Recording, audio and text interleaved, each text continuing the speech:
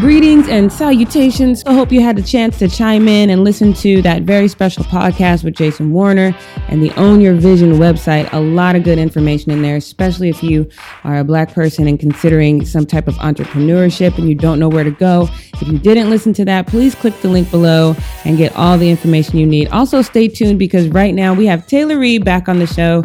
For those of you who don't know, he is a diehard Eagles fan. I think I'm saying that begrudgingly because although I wanted the Eagles to win, it's getting a little much. Eagle fans are doing the most.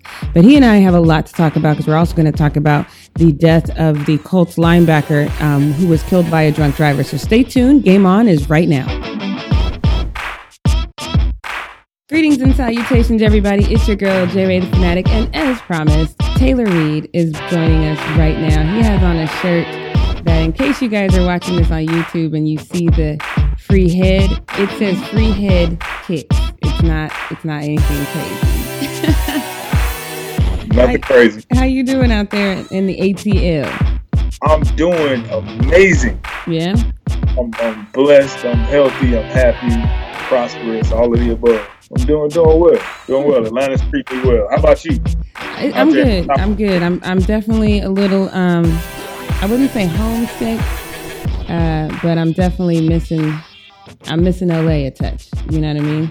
Missing the comforts of home. Missing the comforts of home. I definitely miss, going grocery shopping at a regular grocery store that has, normal food that's good and tasty and healthy and fresh. But, I'm sorry for you. When you get back to the States, I'll have a bundle of your favorites together so you can gorge and feel like you're back home again. Yeah, don't stare at me like I'm crazy, though, because I'm going to be eating I'm not going to judge you. I'm going to expect you to go ahead and dive in.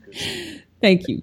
Let's move on to a more tragic topic, in that Edwin Jackson, the linebacker for the Indianapolis Colts, was killed on February 6th, so that was earlier this month, and he was killed by a drunk driver while he and his Uber driver were standing on the interstate. They had gotten out the car because Edwin was apparently sick, and then they were hit by this drunk driver. He's since been arrested. The drunk driver's name is Manuel Salvala, I believe. He's from Guatemala, and he is here illegally. He's been deported once already. So, of course, Trump, who thought that, Black players shouldn't even exercise their right to free speech, is using this opportunity to kind of exploit this situation.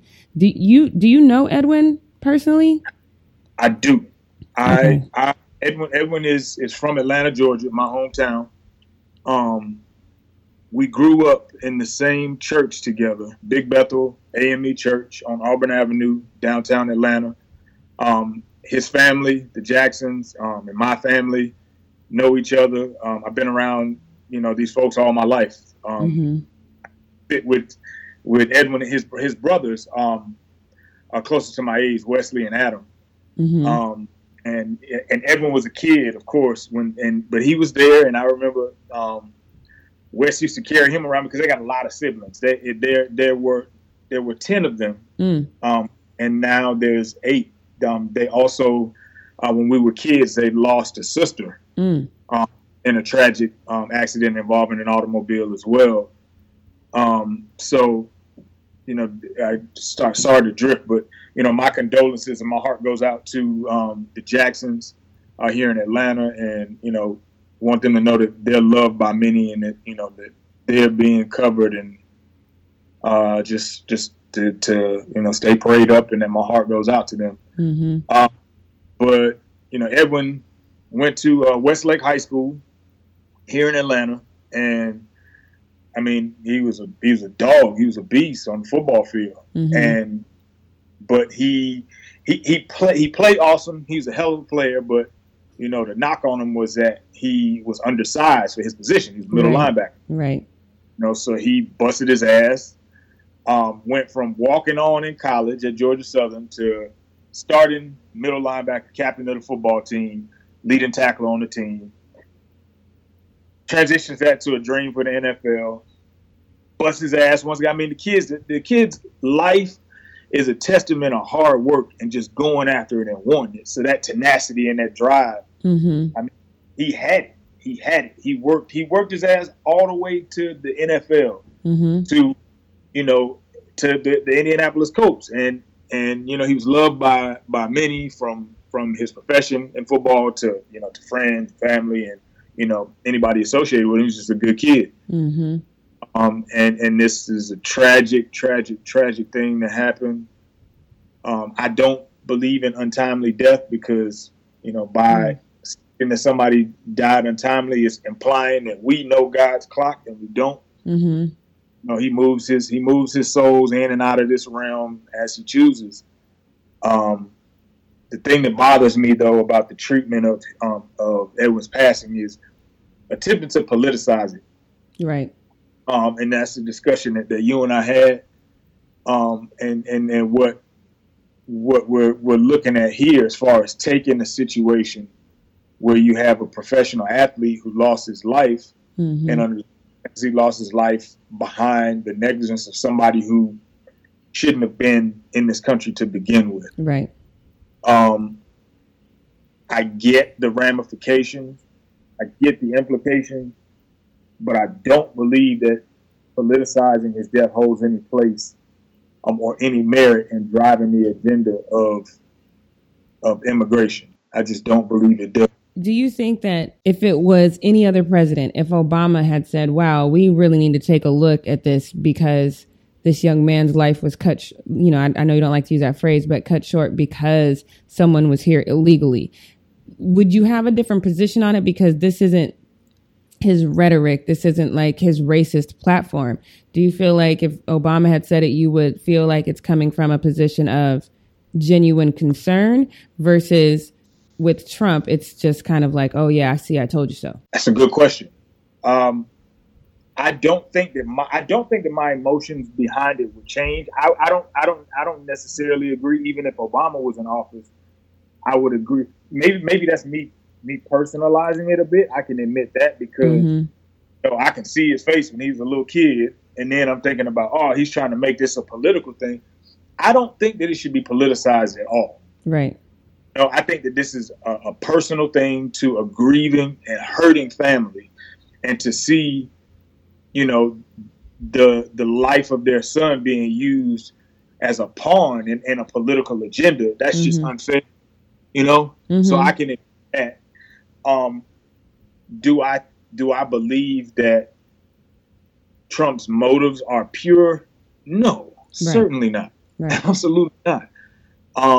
I'm not going to say that, oh, but if Obama said that his motives would have been pure, I don't necessarily believe that, because I believe politics is a machine fueled by money. Right. And anything that they can use to push the money, they're going to use it. So I don't think that they actually care. You know? But I still, you know, I stand by the fact that I don't think that, you know, it's fair to his family, I don't think that it adds to his legacy by turning, you know, his unfortunate and tragic loss of his life into a political tool. I don't agree with that. I agree. I will say this to our listeners out there. My mom has given me tons of advice over the years, but when I'm driving, the one thing she used to always say is, I don't care if you've got a flat tire. I don't care if you're sick. If your car breaks down, find a way to get off the interstate. Like, never get out of your car on the interstate. So it's because, you know, you just don't know. And again, I understand this man was drunk, but sometimes we've seen accidents like this and the person's not drunk. They just flat out don't see somebody. You know what I mean? So if we can just if I can just offer that one piece of advice, like, no matter what's going on, just get off the highway before you get out of your car. It's safer that way. And if you're still on the highway and there's no way for you to get off, stay inside your vehicle. Yes. Vehicle. Safer with that cocoon of metal around you than you are out there on your own with nothing to protect you. Absolutely. So you guys, please be safe. And further, don't drink and drive. Yes. There's too many methods of travel that don't involve an intoxicated person getting behind the wheel. Uber and Lyft in pretty much every major city. There's taxis. Whatever you do for your own life, there's no circumstance where you're all right and you can do it. I know myself. No, No. Because the best thing that can happen is you make it home. Mm-hmm. In between that, you have you getting a DUI and having to spend $10,000 and losing your license. Mm-hmm. You have you getting in an accident and hurting yourself, or you have you getting in an accident and hurting or killing somebody else, and damaging two families, because now your family has to deal with you being in jail, and another family has to deal with their relatives not being able to come home ever again. Right. So you guys take care of yourselves, be safe, don't drink and drive, and if you find it in your heart, the family of Edwin Jackson is asking for everyone to donate to his foundation in lieu of flowers. So I can't even remember the website right now, Jackie. I'll get it to you so you can post it along with this podcast. But it's the Edwin Jackson Foundation or something like that. I'll get it. I have it in my phone, and I can't think of it now. But if you would like to donate, no dollar amount is too small. Of course, his foundation donates to community endeavors, and it'd be wonderful with his legacy and all of the hard work that he put in before he left us, for it to be magnified through people giving, so that other people have better opportunities for themselves. So, absolutely, and we'll post a link to that below. And in the meantime, Taylor, congratulations on your Eagles' very first Super Bowl win. I'm trying to say this with as much enthusiasm as I can, because I was going for you, but now y'all are doing the most. The fans is out there doing the most. It's a lot. Y'all doing a lot. Yeah. First of all, thank you. I know how difficult for you that has to be as a Cowboys fan to tell me congratulations. Mm-hmm. That was the Philadelphia Eagles franchise's first Super Bowl victory. Yep. And it was a hard-fought one and an unexpected one, because at the beginning of the season, nobody expected us to. I don't even think that we were favored to win our division, let alone make it through the playoffs to the Super Bowl and beat, the greatest franchise of this era, right? And the coach and the greatest quarterback of all time, in my opinion, in Tom Brady and Bill Belichick. So, it's a testament to that city. The city of Philadelphia is one that it predicates itself on hard work and drive and determination and being the underdog. It's just a city of Rocky.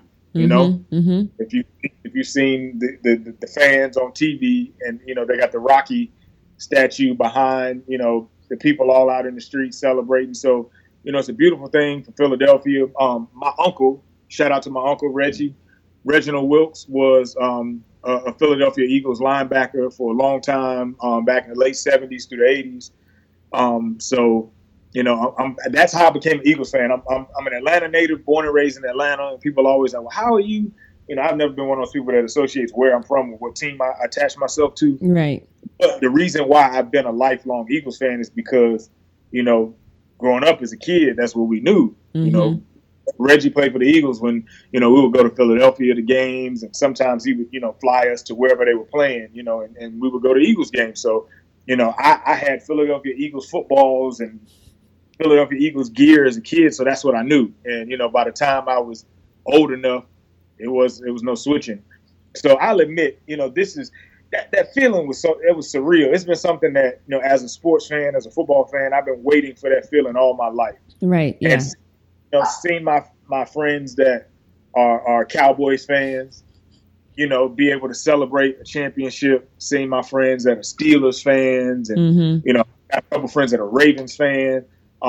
Tampa Bay Bucks fans celebrate, a victory for their team in the Super Bowl. And so, sitting there and seeing my team take that victory was it was a beautiful feeling. And, it was something that I'm like, man, we got to get another one now. I understand why Cowboys fans, as much as I hate the Cowboys, it's a storied franchise. And, the Cowboys have a legacy of winning championships. And I'm proud, that my team was able to begin its legacy of winning championships, and people now have a taste of that. So it's like making your first $1 million. Right. That's the hardest million to make, But now it's like, all right, now we got the formula. Let's get back to it and get another one.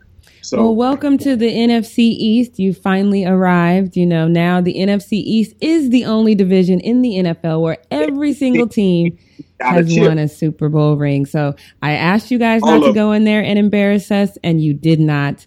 And I'm proud of y'all for that. But your fans that are out there flipping over cars and stealing from vending little seven, like what y'all doing? What y'all doing? Oh my God. You know, you look at TV and you see people. I saw a dude who had climbed up a telephone pole. He's standing on, you know, the portion where the light is, and he, you know, wobbling, and just projectile vomited on the crowd below. Come on. I didn't see that. Yeah. It's, I mean, the fans are doing the most. I understand the excitement, and, you know, it's a feeling that they've never felt before. Right. So, you know, I was talking to a friend of mine, and he said, you know, the Eagles are acting like they never had shit. Well, you haven't. Literally have not ever had this before. But it's still Philly. You know, if you got pride in the city, don't tear the city up. That's what I'm saying. Yes. And then I'm gonna maybe be a little bit hypocritical and politicize something right now when I just said that. Okay, I'll do it. I'm seeing the double standard in this just being considered rowdy fans being excited about a victory versus if this was a protest about something else. Be thugs who had no fathers at home and then were all criminal and penitentiary bound. And, it'd be a totally different narrative. You know, the narrative around this, because I mean, it's a celebratory thing. And, you know, I'm not about to all lives matter my statement by saying, you know, it's people out there of many different races, creeds, ethnicities. There are, but by and large, what you see is the majority out there acting a fool. I saw, you know, guys, they tore down the telephone pole and they carrying it down the street, the light fixture. You know, it's just they're doing a lot, and you know, the narrative behind it isn't what it would be if the for the people being in the streets were different. I've actually seen a double standard just in the reporting of what's going on in Philly. I've literally seen when it's all, and I mean every single person was white, and they're flipping over cars and they're busting out windows and they're pounding on their chest like there's some sort of animal. And it said, oh, you know, rowdy fans are going a little too far. I've seen fans who seem to be predominantly Black and Latino running into a little convenience store and taking out like chips and stuff. And then now they're looters and vandals. You know what I mean? It's the exact same situation, but the color is different. So I'm never going to really, you know, I'm always going to fight. I know sometimes my listeners get I can never be too pro-Black. It's not a thing that's made up. So I'm always going to fight for equality, because if we can't even get equality on how we celebrate, we can never turn off this blackness. Yeah. Every moment of every day when I step outside, I'm a Black man, and all of the perils and all of the things that torment being a Black man in American society are present for me. So I don't really care if somebody wants to hear it or not, because the people who don't want to hear it are the ones who don't suffer with it. So all they do is turn off the TV, go in the house, and they don't have to deal with it. Yeah. But for every moment, every day, we're perceived as these things that society has built up for Black people. So that's that I would like for people to understand is, oh man, can we have this one time where we don't talk about? No, we can't. You can't. We always have to deal with it. We always have to deal with it. We're always dealing with the things that we're talking about. And my issue, and I know it's yours too, is that we just want the people that we're talking to try to see things from our perspective. Absolutely. Because, you know, it's like their way of dismissing is like, well, we should just come together. It's like, it's not for us to come to you. Yeah. You know? Yeah. It's not for us to come to you. Your side has to decide that you're going to empathize and see enough of what we've been talking about for decades and decades and centuries in this country to say, okay, we're going to commit to making a change with you, because that's you guys are the majority. Yeah. You're the majority. The system is built to support you. It's not built to support us. Exactly. So we're going to speak about it until something changes about it. If it makes you uncomfortable, what Jackie and I just talked about, we're talking to you. Exactly. If you got uncomfortable and you're like, oh, I don't want to listen to this no more. You the people that we're talking to. Absolutely. Absolutely. And so for our brothers and sisters out there, you know, I still am an advocate. I understand that there's a lot of people that are like, oh, let's come together and that's your fight. Go ahead and fight that fight. But for me, I think we have to do it all on our own. So if you didn't listen to that podcast, once again, I'm going to say, make sure you check out the Own the Vision podcast with Jason Warner, because there's some great information. Jason Warner? Yes. So it's a great podcast, and I'm excited about it, and I'm excited to get involved with it. And I think you will be too. But one thing before we go, happy Black Panthers weekend. It's about to go down, y'all. I'm about to go to, and they're going to have it out here in the CNMI, which is crazy to me because there's only like 10 Black people out here, but I'm going to go see it like 50 times. I'm so excited. And I hope everybody goes and see it. Because this is, you know, the funny thing is I'm also watching this show on Amazon. I think it's called Absentina or something like that. And I'm watching it, and it doesn't even dawn on me until I see a preview for Black Panther that this entire show... I'm so excited about that. I am too. But I understand now.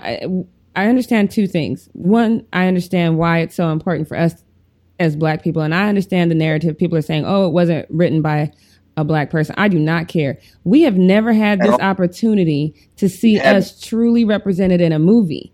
But as I'm watching some of my favorite shows, they've never had an opportunity to see us either. So I understand why they're upset. They're like, oh my God, it's like a racist movie. No, it's not. Every single TV show that's on TV right now is pretty much the Black Panthers, but it's white.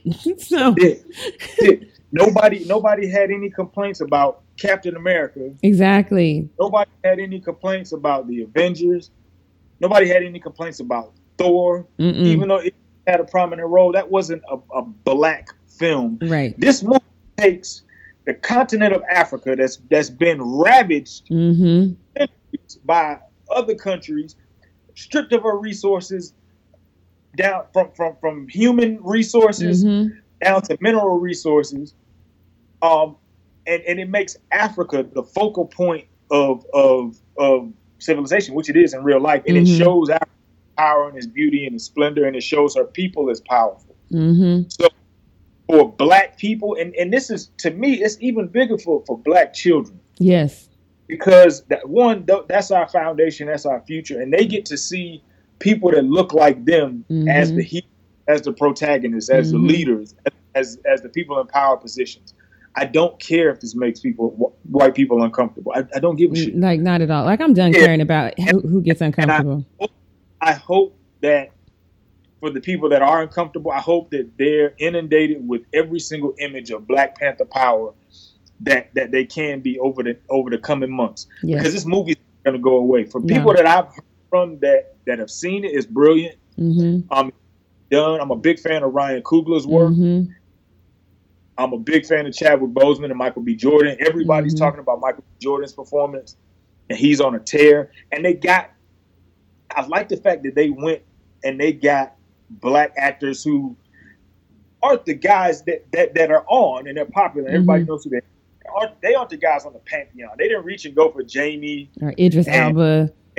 Idris and Dylan. They went for young Black actors that, even though they can be considered mainstream, they're still on the rise. Yeah, them in the biggest light possible. This is Marvel. Yeah. This is Marvel Studios. The Marvel Studios franchise is the biggest in the world when it comes to telling kind of stories. Yeah. So you take a comic story that's where the Black man is the hero, and I'm through the roof. Over the moon. It's like, and this is a great month for you. The Eagles win, and then Black Panthers is coming out. You know, this is your month, Taylor. It's shaping up. I feel like Cardi B over here. Right, Cardi. All right, Taylor. Tell everybody where they can find you. Check me out on Facebook, Jaguar Reed. Instagram, The Samurai, @THE_SAMURAI. It's always a pleasure to have you on the show. And you guys don't forget to check me out on all things social media at JRay the Fanatic, or just log on to jraythefanatic.com, and we will see you later this week.